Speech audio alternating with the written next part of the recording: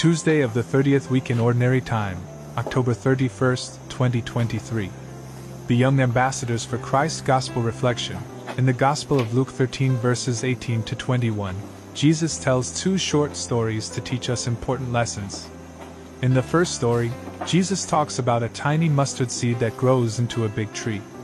This shows us that even small bits of faith or good deeds can lead to really wonderful things.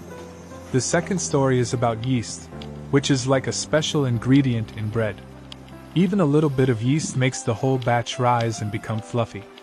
This teaches us that small acts of kindness and love can spread and make a big difference. Christ is the only answer, always and forever. So, Jesus is saying that even if we start with just a little bit of faith or kindness, it can grow and make a positive impact in the world. It's a reminder that everyone can do something good, no matter how small it may seem.